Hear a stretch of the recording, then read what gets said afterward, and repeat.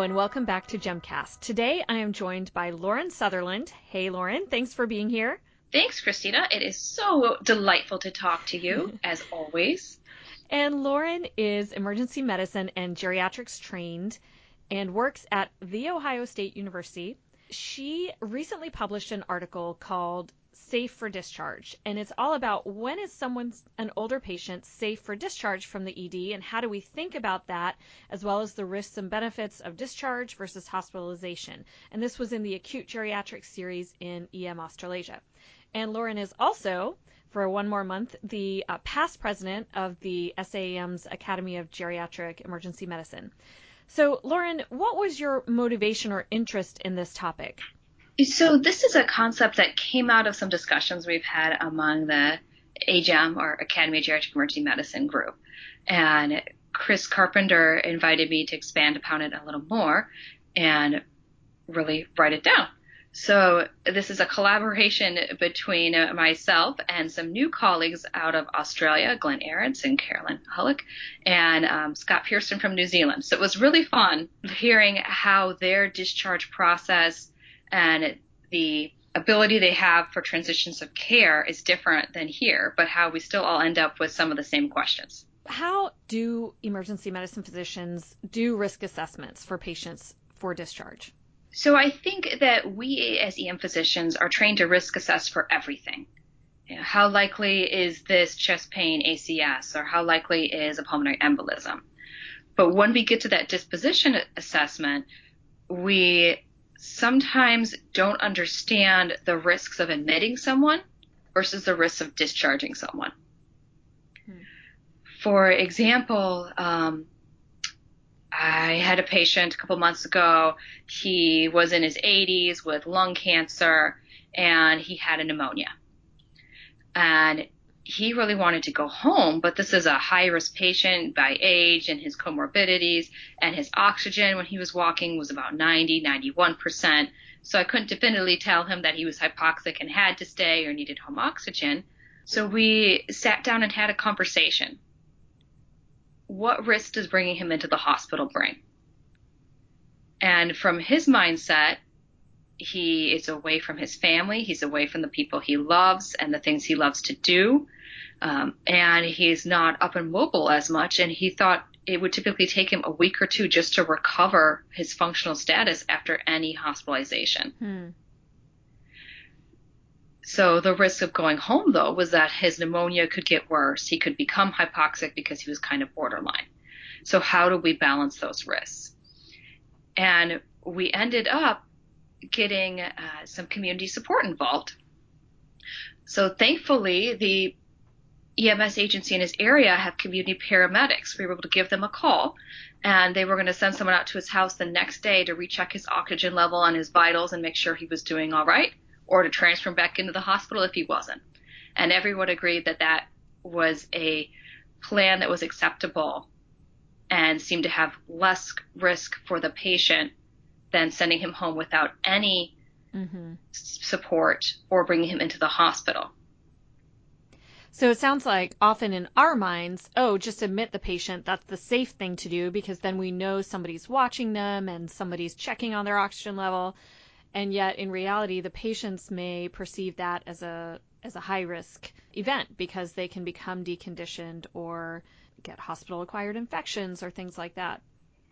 Exactly. Even things as simple as their medications being given at different times or in different ways can really impact someone who is frail or who has a lot of comorbidities and medications and has a set system at home. So is there any data or any information about how we're trained to do risk assessments during our residency training, or how well prepared EM physicians feel to do these kind of discharge risk assessments? I think historically, EM physicians have felt that discharging takes all the risk onto us. And by admitting the patient, we shove all the risk onto someone else. We did their job. I'll let the hospitalist decide when he's good to go. And that's been something that has continued in our culture and something we teach the residents. And now I don't think that's as true as it was maybe 10, 20, 30 years ago. I think many times we are giving the patient a dearth of options when we just look at just admit or discharge. Mm-hmm. And I think that this actually dovetails really well with some of the potential benefits of a value-based care system, which we can talk a little bit more about potentially. But so what do you perceive as the main elements of a risk assessment for older patients when you're considering discharge? I think the first thing to do when considering discharge an older patient is to understand what you are sending them back to. Where do they live? What level of care do they have? Many residents don't understand the difference between independent living or a senior apartment versus what an assisted living or a full skilled nursing facility can provide. And so they'll send someone back to what they think is assisted living, think they get assistance, but in reality, they may have assistance with meals or maybe transportation, but they might not have the medical assistance one would expect in a nursing facility. Why don't we actually go ahead and define those terms? Because you're right. Often we'll say, oh, they're coming from, Happy Meadows facility, but we don't actually know what level of care they're receiving because often they can have multiple levels of care or support in the same facility or institution. So independent living is more like, I kind of think of it like a dorm. They'll have an apartment or it could even be a standalone home, and they'll live there mostly independently, but they'll have the option, say, to come down to the dining hall for meals. So it's very much like a dorm in that there's some common areas, there's a space you can go eat, but you have your own living space and you, for the most part, manage yourself on your own. Do you want to talk a little bit about the assisted living and skilled nursing levels and what they can provide? Sure. And I think your description of independent living is perfect. It's mainly for the person who is functionally independent but wants more community. They may be able to offer some transportation help to appointments or to the grocery store, but in general, that person is functioning on their own. Assisted living, there are different levels of that. So it's always good to call Happy Meadows or wherever your patient is from and see what exactly they can provide. Some of them can provide weekly medication checks, like filling their pill boxes or helping with some medications. Some of them have a nurse or a nurse techs on staff, and some don't. Some of them have somebody there 24 hours a day who you can talk to if you're discharging someone back to their home, and some of them don't. So it's very difficult to say exactly what the criteria are to call something assisted living. And then what about the skilled nursing facilities? A full skilled nursing facility has 24-hour staff, and it has a nurse to patient ratio that can be anywhere from 1 to 5 if it's a rehabilitation place to 1 to 20 to 30 with some nurse assistants or techs. So again, the ability to help a patient being sent home differs depending on what level of care they're at. But in general, an extended care facility, long-term care facility, or skilled nursing facility, whichever term is used, has 24-hour support. And some of them can even do IV medications or other IVs treatments, whereas others can't. So you're absolutely right. It really varies, and having a warm handoff or a person-to-person phone conversation with somebody, some staff member who knows that facility, is really key. Especially, that's a great point, because a lot of hospitalizations can be avoided if someone is at a facility that has those capabilities.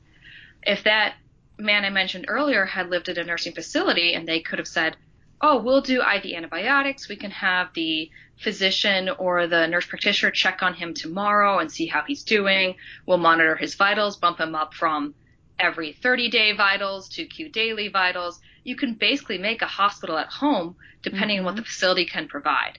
Yes. So what do you perceive as some of the biggest barriers to sending these patients home?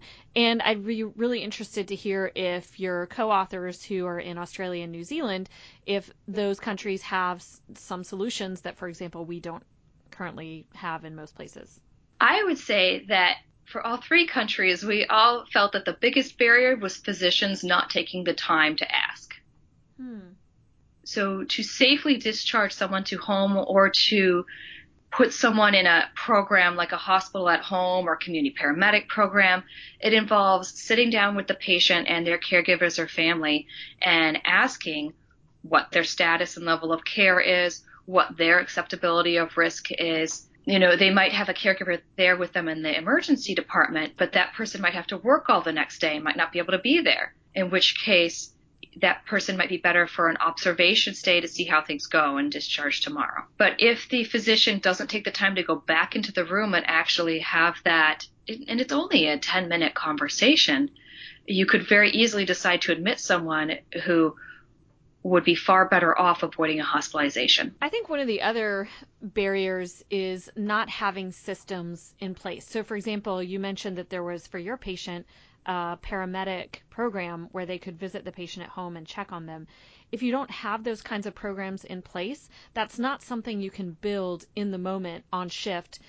No matter how much time you spend talking with the patient, if there aren't these systems in place to be able to make a next day appointment or have somebody follow up with them or ensure that they have somebody who can take care of them, then I think that's another major barrier. Yes, and that's something I actually have to thank the ACEP's accreditation process for. When we were going through geriatric ED accreditation, we had to really sit down and list out what community resources we have.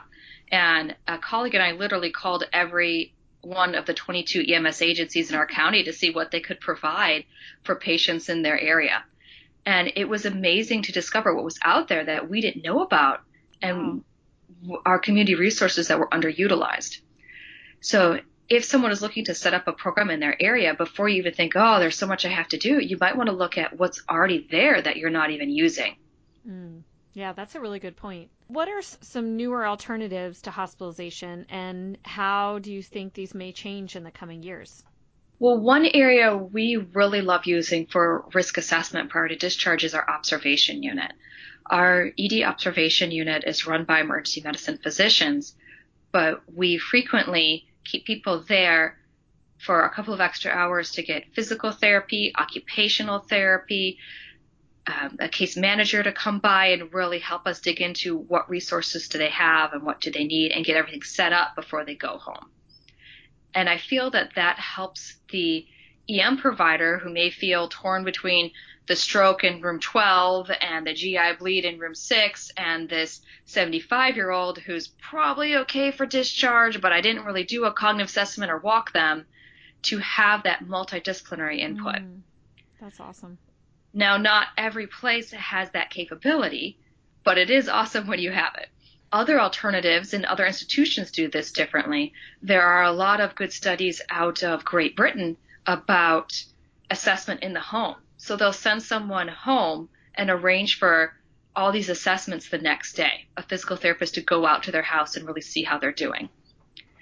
And they found that that's reduced length of stay and hospitalization length of stay, because instead of waiting for the physical therapy evaluation and then possible placement, the physical therapists do it in the patient's own home and get a much better sense of what they're capable of and their functional status.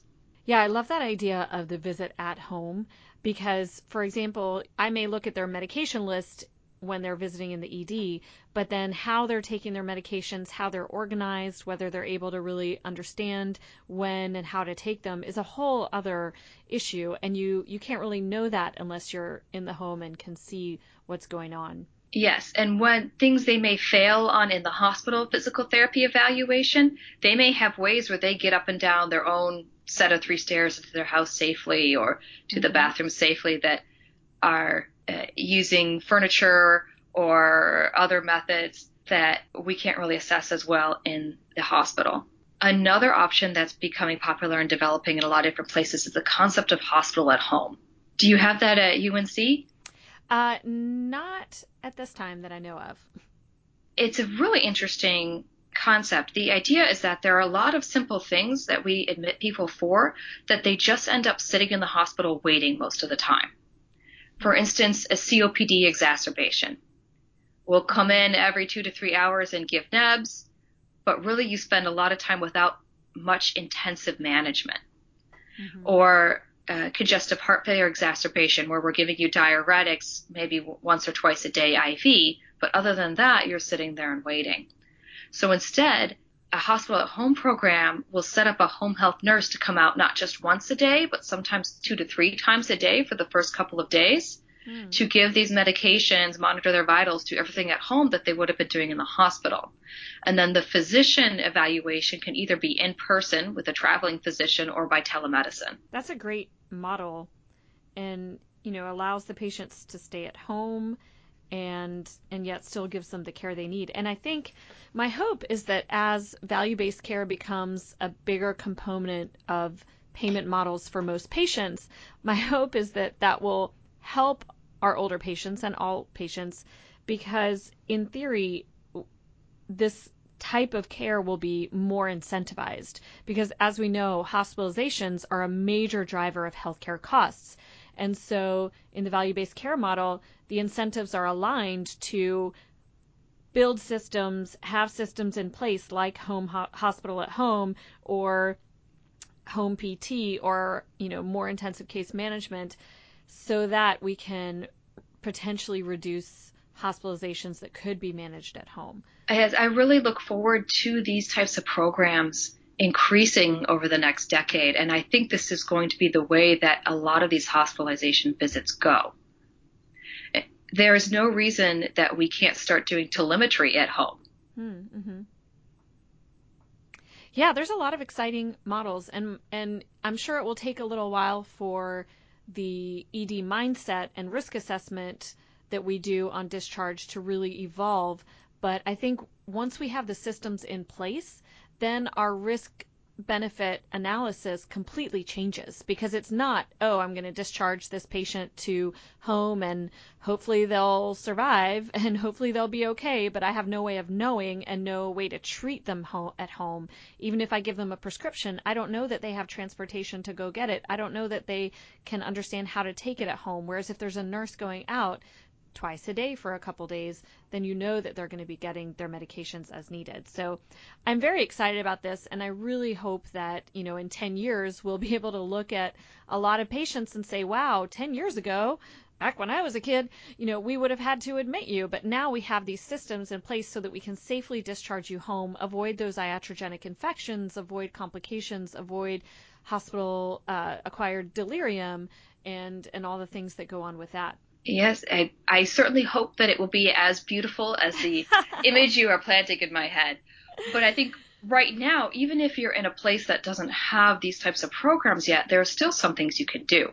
I think all of us would agree that when you're sending a patient home and you get on the phone and their primary care doctor calls you and you say, hey, can you follow up on X, Y, and Z, or this is what happened during their ED stay, you just feel this weight come off you. Yes. Someone else is there with you. You've got a plan. Or you call their surgeon and say, I think this might be the start of a wound infection. I'm not sure. I'm going to give them a dose of antibiotics here. Can you check on them in clinic tomorrow? And they say, of course, send them my way. It's just so much nicer. Yeah, that warm handoff, physician to physician, makes me feel like a real doctor.